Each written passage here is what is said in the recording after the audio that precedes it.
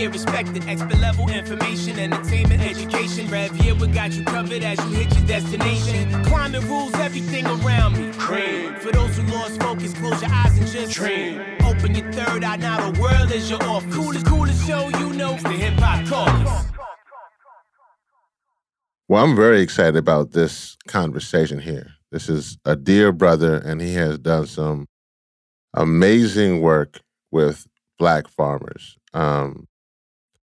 My brother John Boyd, how are you? I'm doing good. Thank you for having me, and it's glad that it's always good to be connected with you. And I'd like to thank you for your years of advocacy and trying to make some things happen on the Hill and the political end of things. So thank you for what you do. I appreciate that. I got to start with this. Folks can't see you, but I can see you. But that cowboy hat is saying something there, Doc. That's what I'm talking about. That cowboy hat is nice. Yeah. I wouldn't be home without the hat, you know? I know, and it's black too. So I got to get me a black one. Yes. I wear a black hat and black shirt, and I don't care if it's hot. It doesn't bother me the same, you know? I love it. I know that. Listen, come on now. Listen, for those who don't know you and your work, please tell us, who is John Boyd?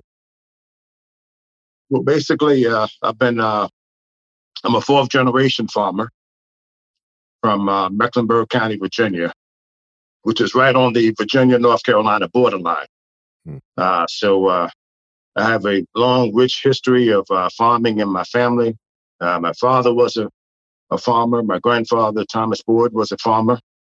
His father was a farmer, Andrew Boyd, and his father was a farmer, Alexander Boyd, all coming from the Boyd Plantation, where I'm speaking to you at in Boydton, Virginia. So it's a lot of history here. And I've been trained from my father and grandfather as first a tobacco farmer and cotton farmer and peanut farmer.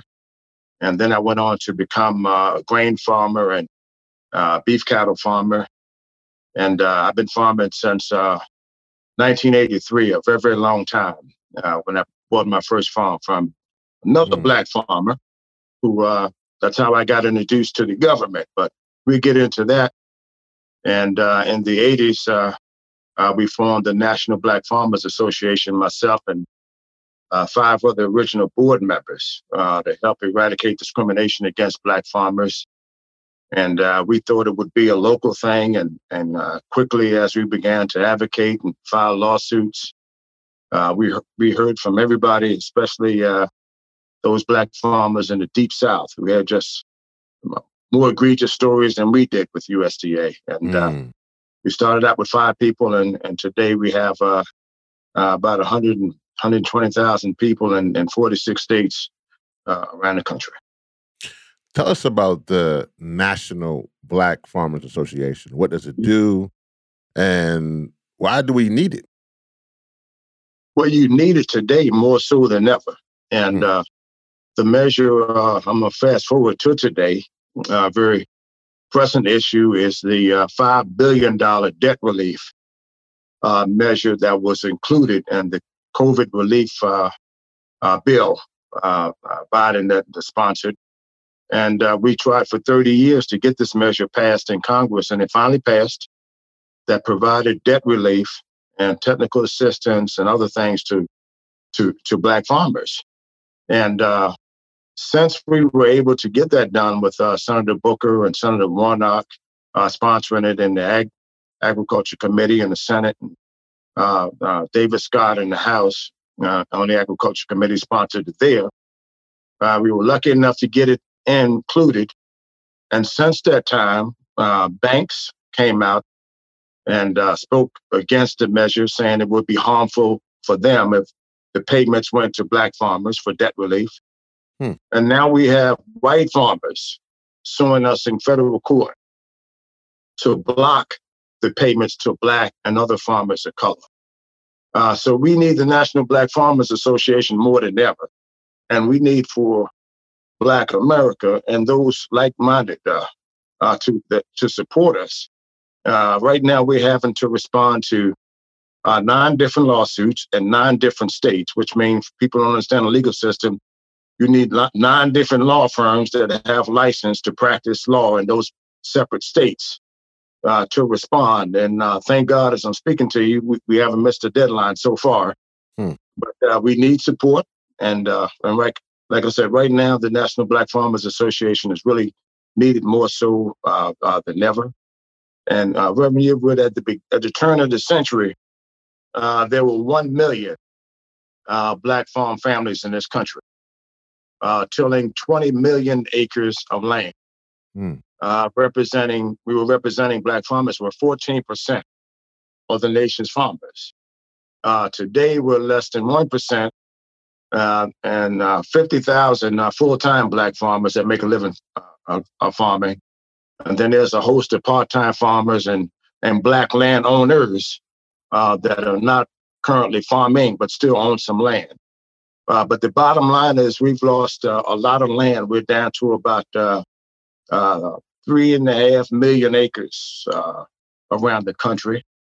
And for those who are going to be watching your show, I would like to encourage especially Black people and Black men, and I said it, Black men, MEN, to go out and buy some land, because God don't make no more land. He makes new Cadillacs and Mercedes-Benz and pickup trucks. They come off the line as fast as you can buy them. But God doesn't make any more land. And if we can afford that Cadillac and Mercedes-Benz, we can afford 5 acres in the country. So I want to encourage my people, don't wait on the government, don't wait on Congress, don't wait on the banks and all of these other things. If you're able to do that, then you'll be able to buy some land. And the way to build wealth in this country is through land ownership first, and then the ability to feed your people second.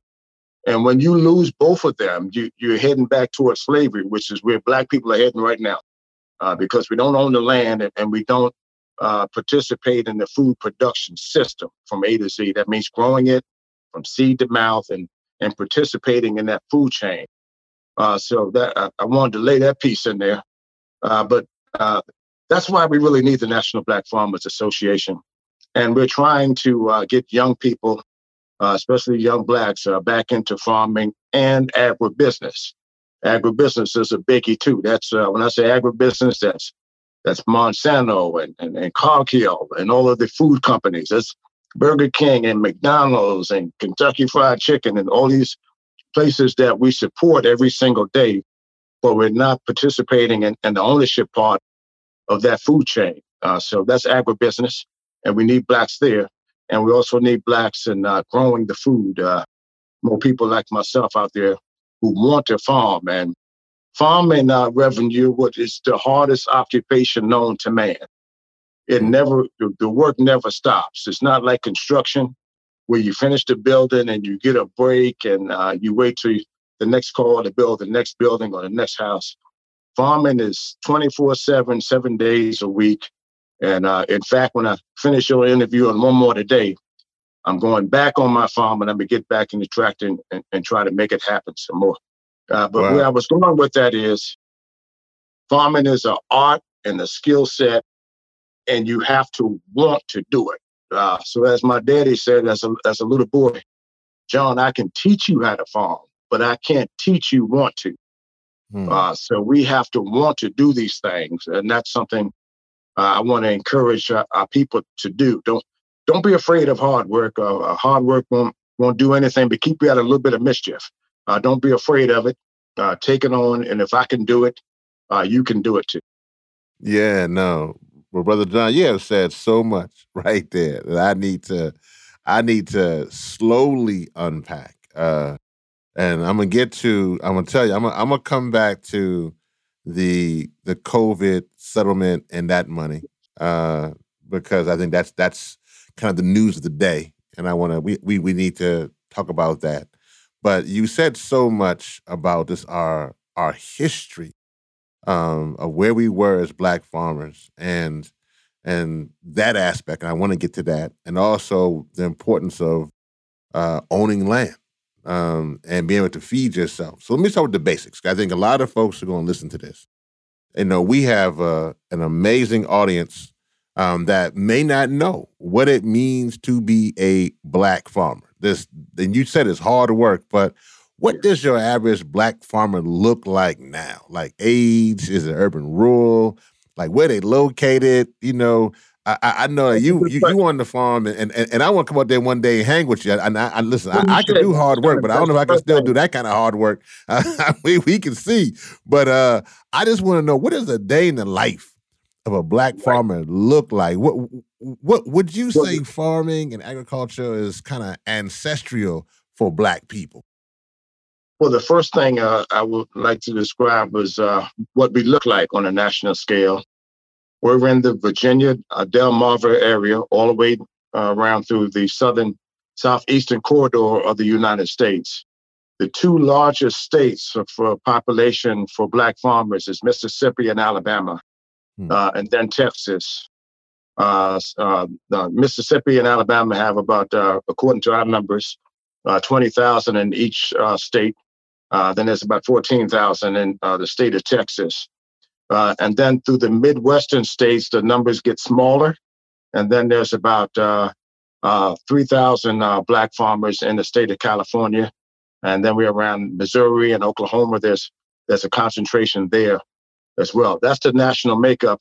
And it matches what I was touching on earlier, which is the footprint of slavery, being enslaved on American soil, is where you're going to find Black farmers and how we accumulated land in the first place. Many people don't understand that Black people accumulated land after the Civil War, when the North and the South were fighting over the particular currency they were going to spend. Abraham Lincoln gave Southern states a certain time period to exchange that money. And whites in the South who didn't want us to come to Lincoln said, no, I'm keeping my Southern currency. I'm not trading it in for a Northern currency. They lost a lot of money, and Blacks were able to buy land and stay on those plantations. And that's how my forefathers were able to get land in that same particular pattern. So I wanted to tell the history on how Blacks got land in the first place after the Civil War, when the money didn't spend, and states didn't want us to come to Lincoln. That's how we got the land, and that's how we were able to lose it in that same pattern and footprint around the southeastern corridor. But my day looks like an average day for a Black farmer. I get up every day about 5 a.m. And the first thing I do is I look at the weather. And you're going to laugh at this. Me and Ben Crump was hanging out, and I looked up. I said, man, we need some rain. And he looked at me. He said, man, you're the first brother I ever heard say we need some rain. I heard we need some sunshine. But I get up every morning and I look. First thing I do is look at the weather, and then I start my day. I check on my cattle and crops, and I figure out what needs to be done throughout the course of the day. And that happens all day long. And I generally wrap my day up at peak times a year like this around 8 o'clock at night. So that's when I finish. And so you go from 5 a.m. to 8 p.m. Yes.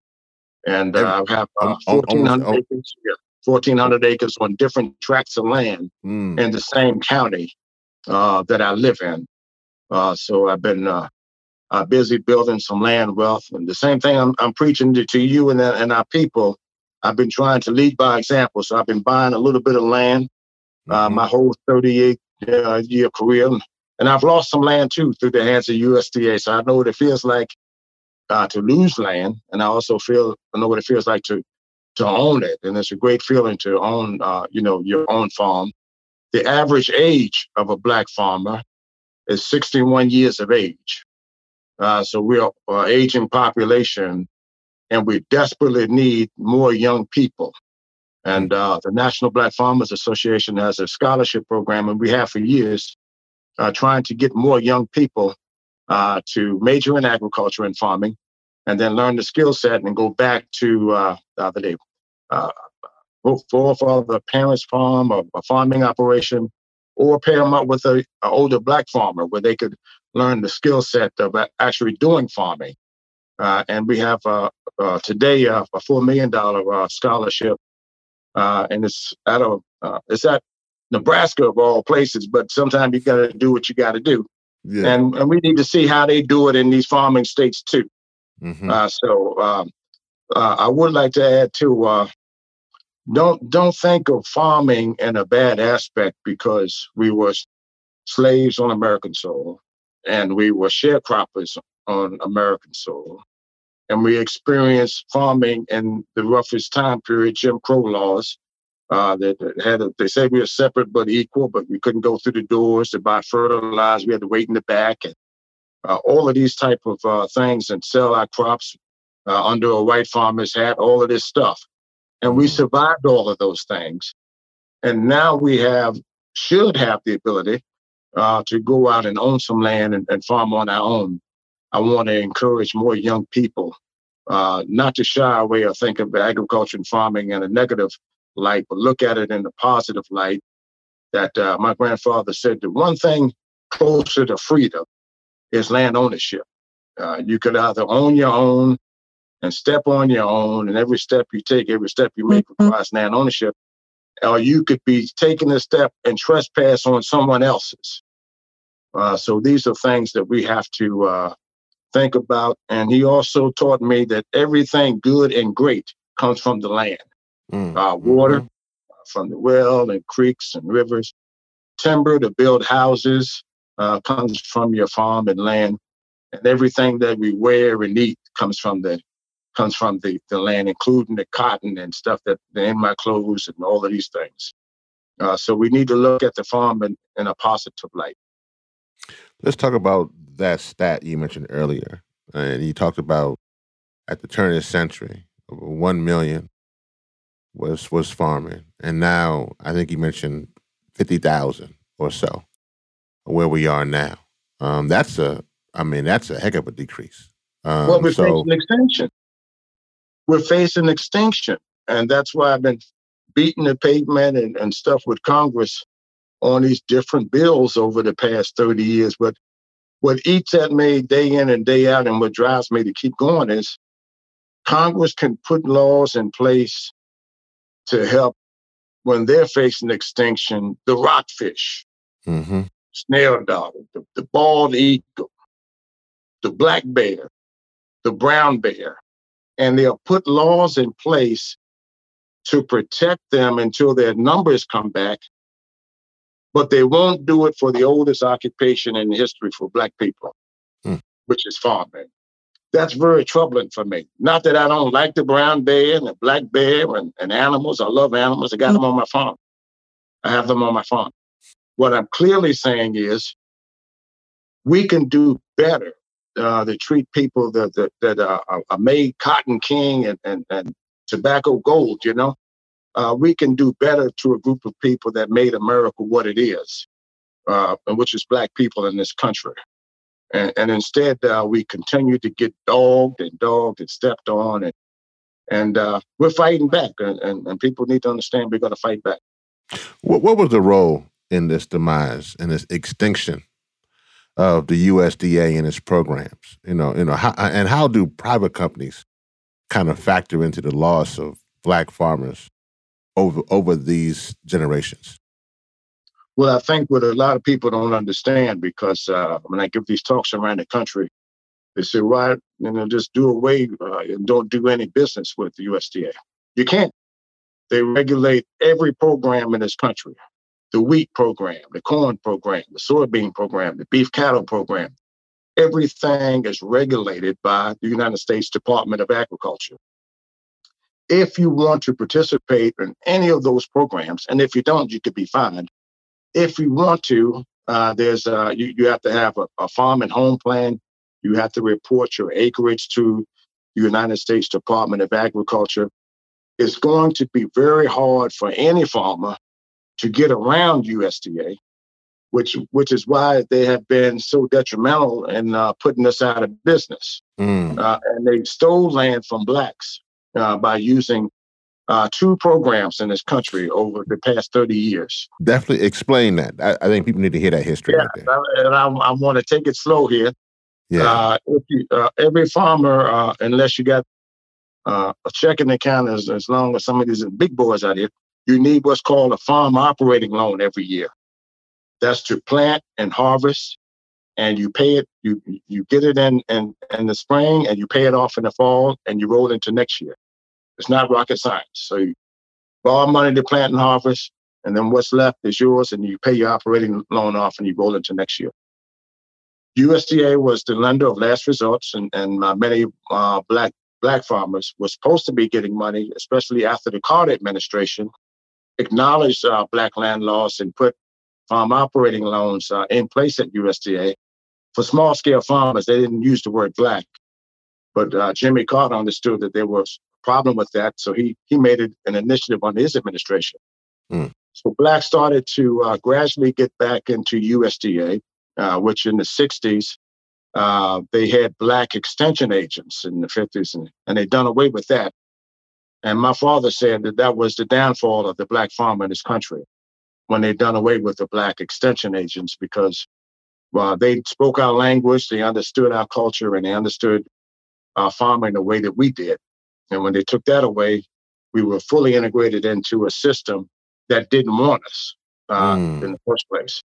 So we began to get, some blacks got some operating loans, some blacks received some farm ownership loans. But then we started to face all this discrimination. And at the top of your show, I mentioned I bought my first farm from a black farmer. His name was Russell Sally.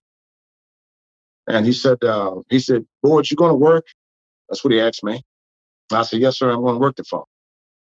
He said, "Well, I want you to have the farm." So he said, "Where are you going to get money from?" I said, "I don't know. Where are you getting money from?" He said, "Well, I'm supposed to be getting money from the Farmers Home Administration. They're supposed to be helping black folks, black farmers get money." He said, "But good luck with them folks up there. They don't like black people."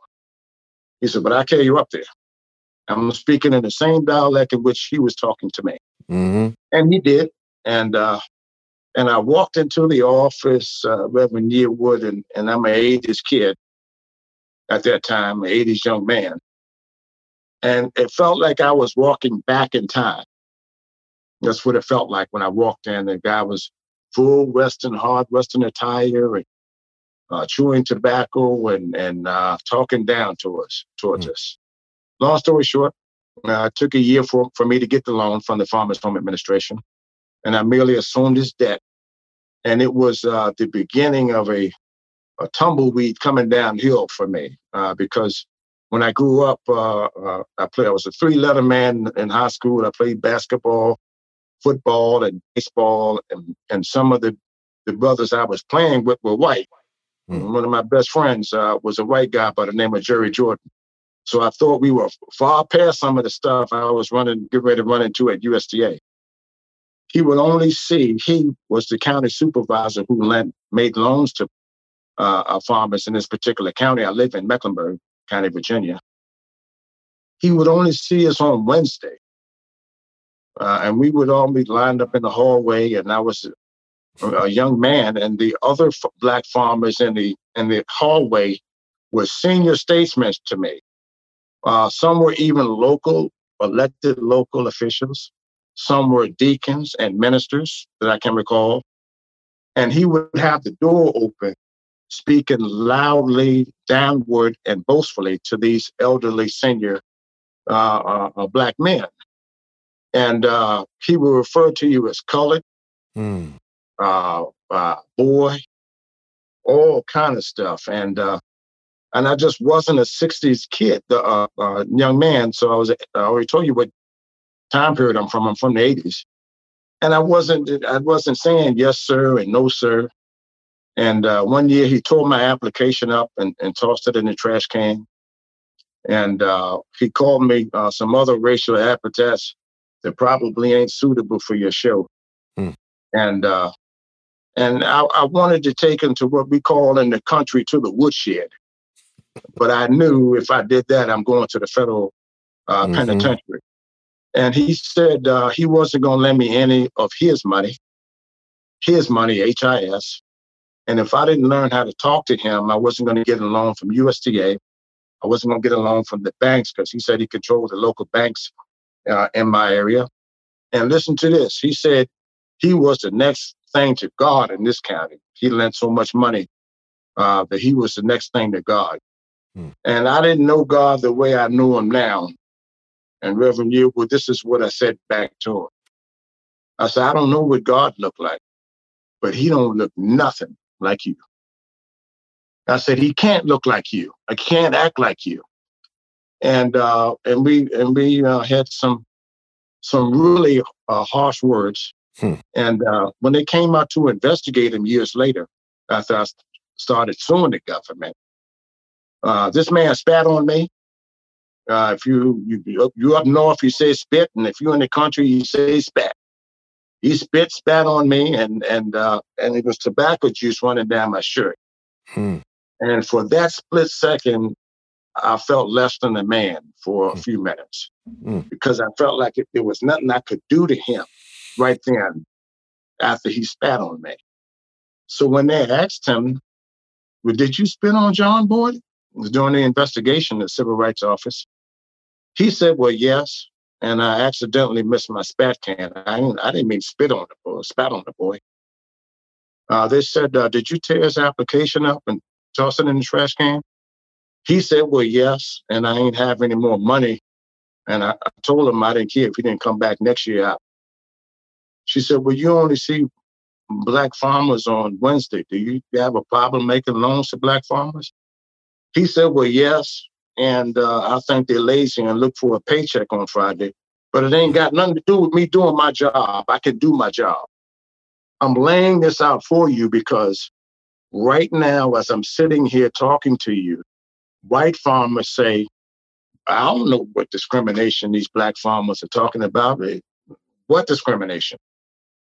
That's the discrimination that we have endured, that we have experienced, that I experienced firsthand, and that many other black farmers experience even at a more egregious level. I had $2,500 left from a farm operating loan. Black farmers had supervised bank accounts. That means that same person had to sign the checks when I received the farm operating loan. If I wanted to buy fertilizer or lime, I would have to bring the bill in, and he would have to pay it, and then I can go pick it up. White farmers, there was a white farmer that came in one day while I was sitting there. This is how bad the discrimination was. He would conduct business with the white farmer as though the black farmer was completely invisible, like you didn't even exist. He reached on the desk and gave this white farmer a check for $157,000 farm operating loan. And I was pleading with him for $5,000 that he had already told me no. The white farmer, he called him Earl. He passed him the check, and the white farmer is on the way out the door. They say these pleasantries, and he says, hey, Earl, I need you to come back in here next week sometime and fill out them their papers because I just used last year's numbers to get you the money this year. He hadn't even filled out an application, and he got him a farm operating loan for $157,000. I couldn't get $5,000 that particular year. One year I did get a farm operating loan, and he came back out to my farm. He says, well, you got $2,500 left out of your farm operating loan. I said, well, apply it to the loan and I'll pay the difference. And he chucks his gun, his pistol on the side of his shirt, chucks his shirt on the inside so I can see the angle of his pistol on the side. And he says, well, you're going to sign this check here back to me. And I'm going to apply it to your account. And I said, I'm not signing the damn thing to you. Because I'm not signing the damn thing to you. And I said, if you don't get off my farm, I'm getting ready to tell you what you can do with your check. That was the type of intimidation and retaliation that they did against black farmers. So instead of the check being made out to the Farmers Home Administration and being applied back to my account, he wanted the check written out to him so he could cash it. And I probably would never receive any credit on my loans. This is what they've been doing to black farmers, cheating them. And we had two programs. I didn't even get to that.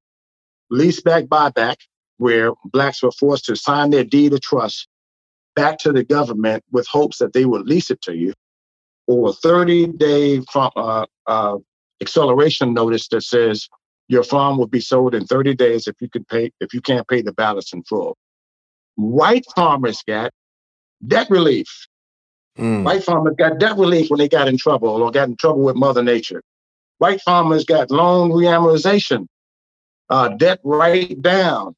These are things that was provided to white farmers. Black farmers said we had to sign our farm back into federal inventory with the hopes that the government would lease it back to us, and they never did. And they stole millions of acres of land that way through that particular program. So when I hear this, and when people are hearing this, they're going to be shocked. This is some of the history that we are not used to hearing. Well, I can't tell this on that, and that's why I wanted to come on your show. You can't tell this on CNN in 30 seconds. No, you can't. Well, that's why we had to. You can't tell it on MSNBC and 30 seconds, or ABC in 2 minutes when they chop and leave out all this very, very important history. The discrimination was blatant. Discrimination, it was in your face. And for the record, the discrimination is now. It's not in the past. We still are facing discrimination where you look at $500 billion that went to white farmers and the U.S. Farm Subsidy Program. In the state of Texas, where white farmers are suing us now, 8 out of 10 loans were denied to Black farmers. Actually, break that down. Take a second there, John. Break that down, because I think people need to understand it right now. So right now, with the money from the COVID relief, which is not even really hearing this story, even this pairs into what has happened to the destruction of Black farmers.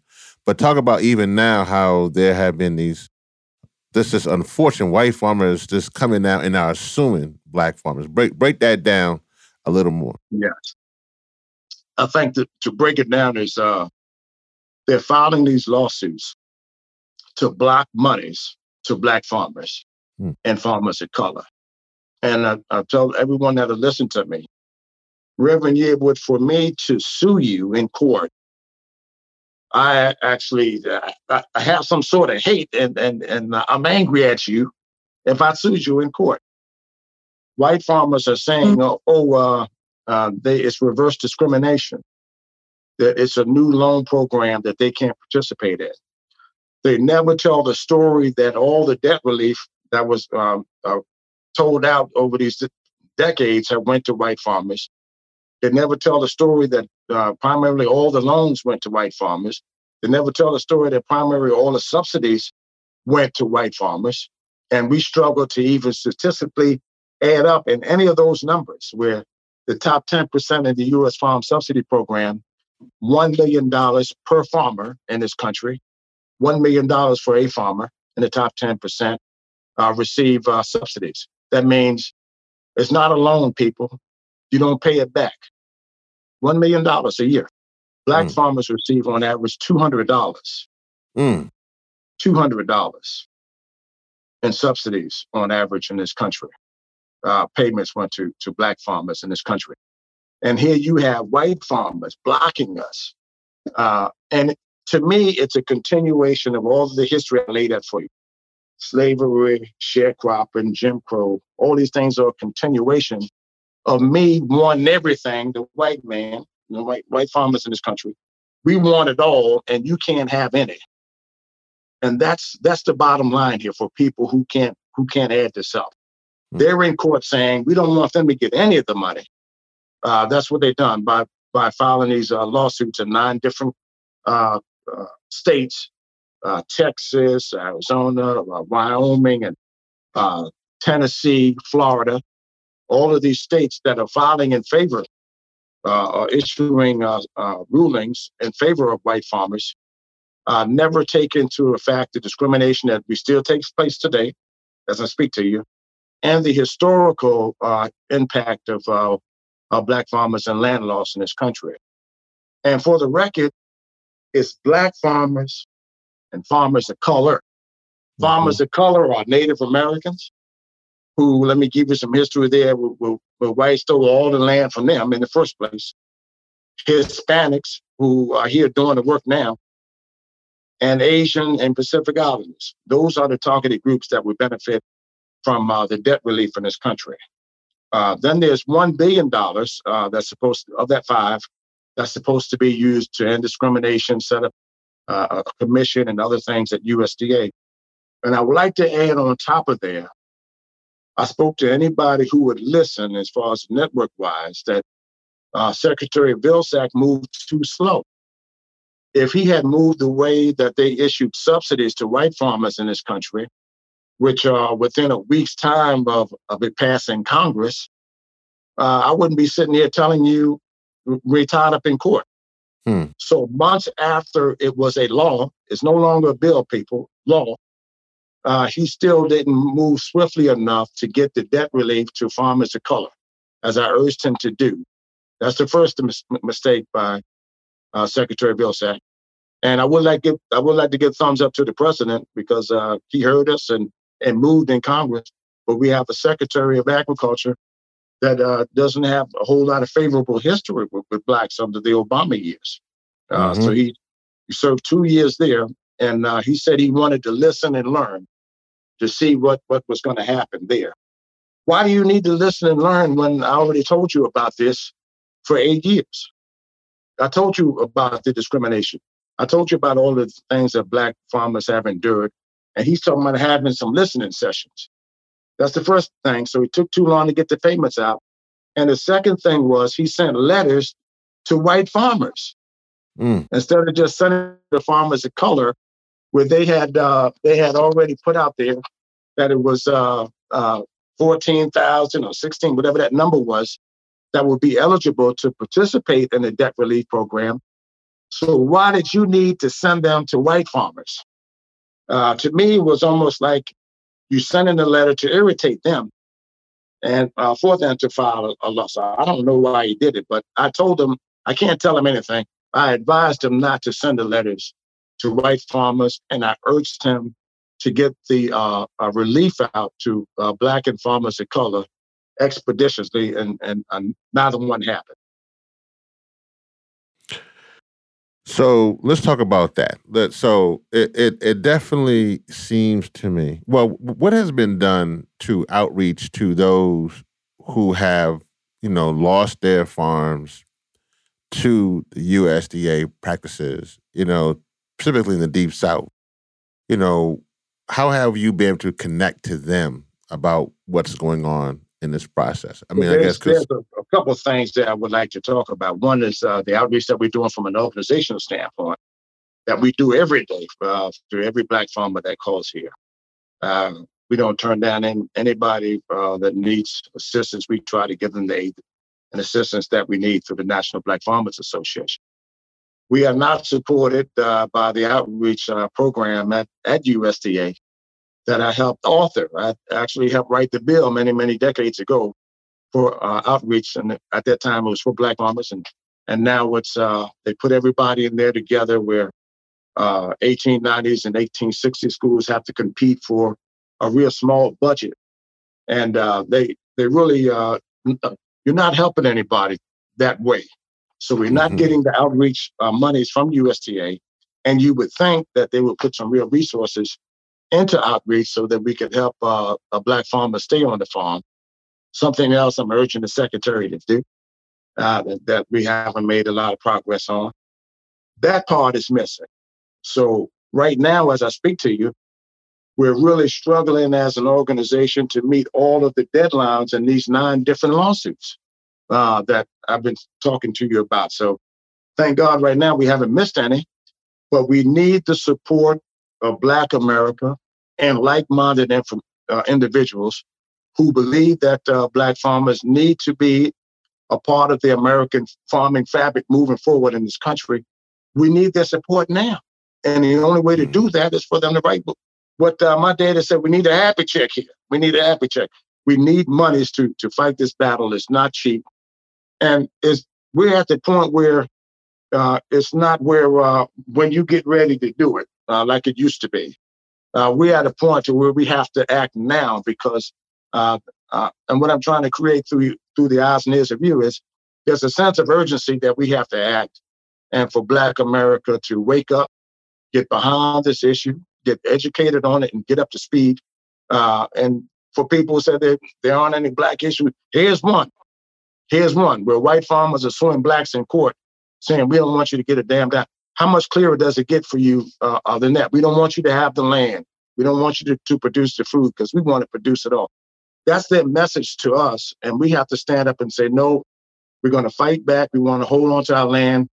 And lastly, we're going to get that money for debt relief. And I don't care if it's 10 Black farmers to get it or 5 Native Americans. If it's there for us, I'm going to fight for us to get it, either through Congress, through the Supreme, somebody.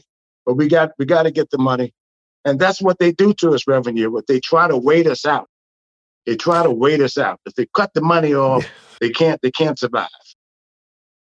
So that's the part there. So I want to touch on that a little bit, the litigation, because what this sounds like, and we're seeing this not only in this situation, which is horrific, what's happening to, which has happened to the Black farmers. I can't imagine the pain you're hearing right now from my brother John Boyd, and I know, obviously he's such a articulate brother, so he's bringing it out. But I know that he's also, if you hear him, you can hear the pain that he's just putting forth, for not for him, but for all the Black farmers for years. And this the discouragement, the pain that I know has gone along here.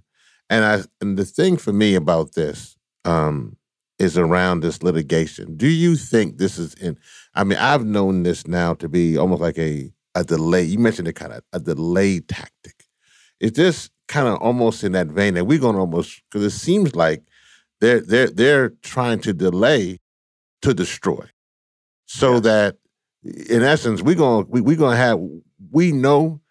going to have you so tied up in this litigation that by the time you actually do get something, won't be nothing left for you to get, or won't be anybody there left around to get it.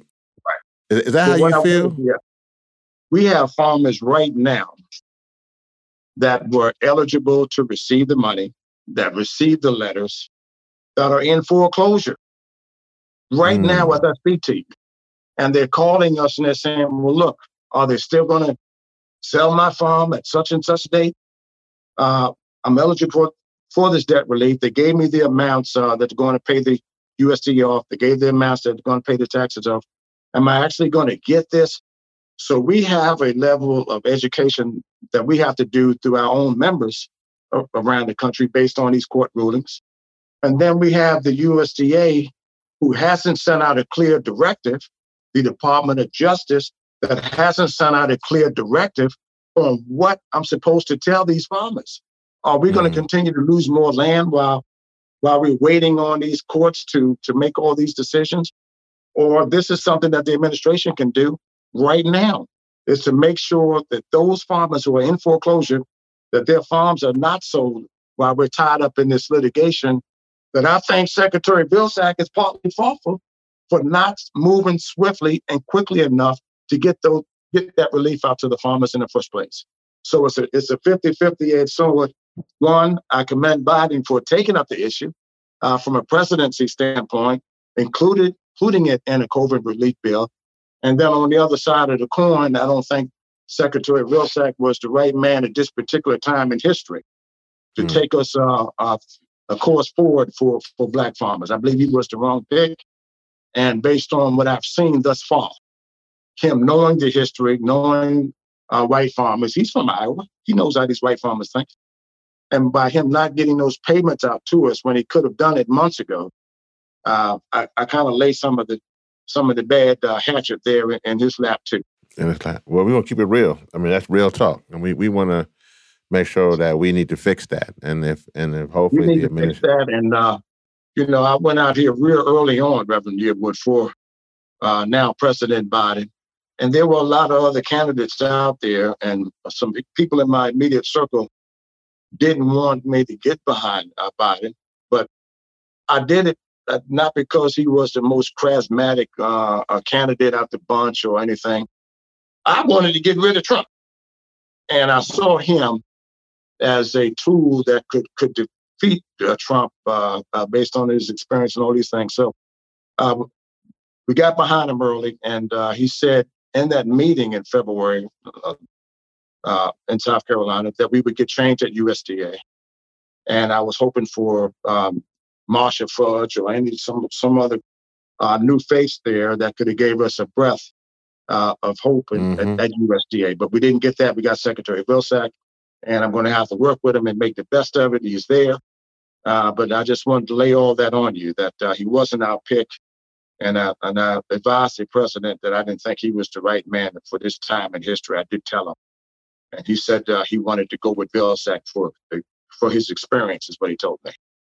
Well, I'm going to say this to you, John, and this is just what you have already described here has been beyond a grave injustice to Black farmers and to Black people, because you're also connected to how we eat, our food, and all of that is connected to our survival.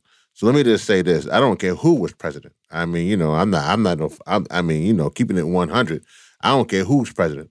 This has been a miscarriage of justice beyond anything. And so it doesn't matter if you're a Republican or a Democrat or if you just coming down the street. I don't care what you are. This is about the fact of the matter that literally people have lost their livelihoods. They have lost their lives. They have lost everything because of games and, to be honest, white supremacy and many other issues that people had to lay at the foot of folk just trying to do hard work, and just do things. And so this has been a crime. This ain't just been this issue of delayed policy. This is an issue of a crime that has taken place. And so I wanted to say that to you because I think that's important for folk to understand the dynamic here, that this is something that the fact that the matter, you don't go from 1 million plus to 50,000 holding on and farms in foreclosure.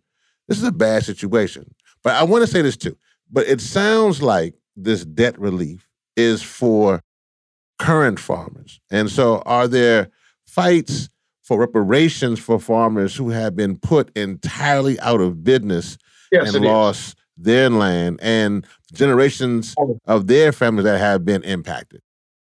Yes, and I was trying to get to that, and every time I tried to get there, Reverend, but something else in history jumped out there in my mouth. The debt relief measure that you saw pass in Congress, the $5 billion, was just a part of the Black Farmers for Justice Act that was sponsored by Senator Cory Booker, a much larger bill that gave land and stuff back to Blacks, and a whole bill that I think would really pointed us in the right direction. We took debt relief out of that measure because we thought that would pass, something we could get past, and that wouldn't get a whole lot of pushback.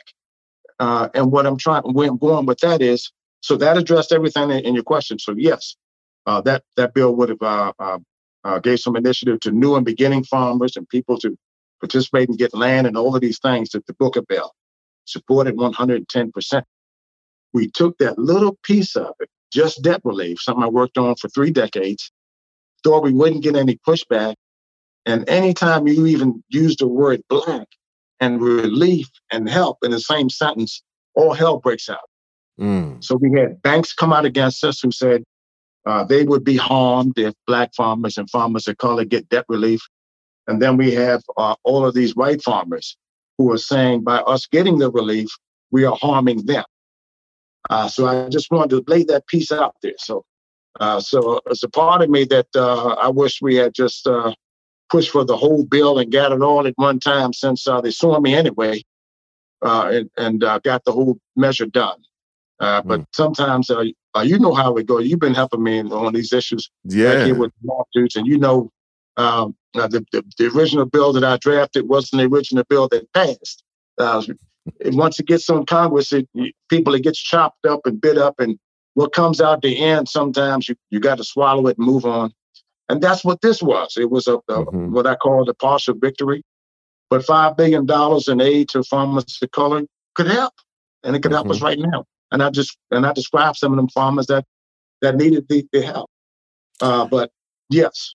No, but I got you this question. I just got, if you get up at 5 a.m, going into the farm, going back in at 8, finding a little bit of time to talk to me over here once in a while, we can have this conversation. But I just want to know, how can Black farmers, how y'all have a time to do this politics while doing the back-breaking work of farming? When do you find the time to try to shape policy? I mean, how does that even work? Well, my time is spent 50-50. So I devote half of my time to the NBFA and other causes that I think I can make a difference in. And Reverend, you would probably like you, I get all these calls on a whole bunch of issues. Mm. And I choose the issues that, one, my heart would be in it, and two, that I feel that I could make an impact and help. And if I don't think I can do either one of that, then I probably wouldn't get involved. And not to say that I don't support all of those issues, because I do. But you have to focus in, and this is an advocate to many of the advocates that follow you and listen to you. You can't do them all. You have to pick the ones that, one, like I said, your heart is in it 110%. That's right. And two, that based on your leadership style and whatever else comes with you, that you can make a difference in. So Rome wasn't built in a day, and it took me 38 years to win a couple lawsuits here and get debt relief. So every 10 years we get a victory. Now, I don't know how many more 10 years I got left, but I'm saying that if any advocate is out there, don't get into advocacy thinking you're going to get the win tomorrow or even next year and everything will be over. Advocacy and justice work and civil rights work is a lifelong commitment from you as the advocate, and you take the ups and downs and the bitter and sweet, and you just try to make the best of it. Well, listen, I can't believe how fast this time here went. I just got a couple more questions for you, and I want to get to obviously supporting your work and kind of looking to the future. What are the priorities of the National Black Farmers Association right now? Well, first of all, we would like people to come to visit our website at blackfarmers.org and get involved, become a member, contribute. So all of the historical information from all of the lawsuits and all of our advocacies and studies can be found there if you're interested in doing some research on the NBFA. And then we have a programmatic website called the National Black Farmers Association.org website that talks about the scholarships and some of the other program stuff that we're doing around the country. So we need people to get involved and get educated, and don't wait to hear about it on the news. Go out and read it for yourself.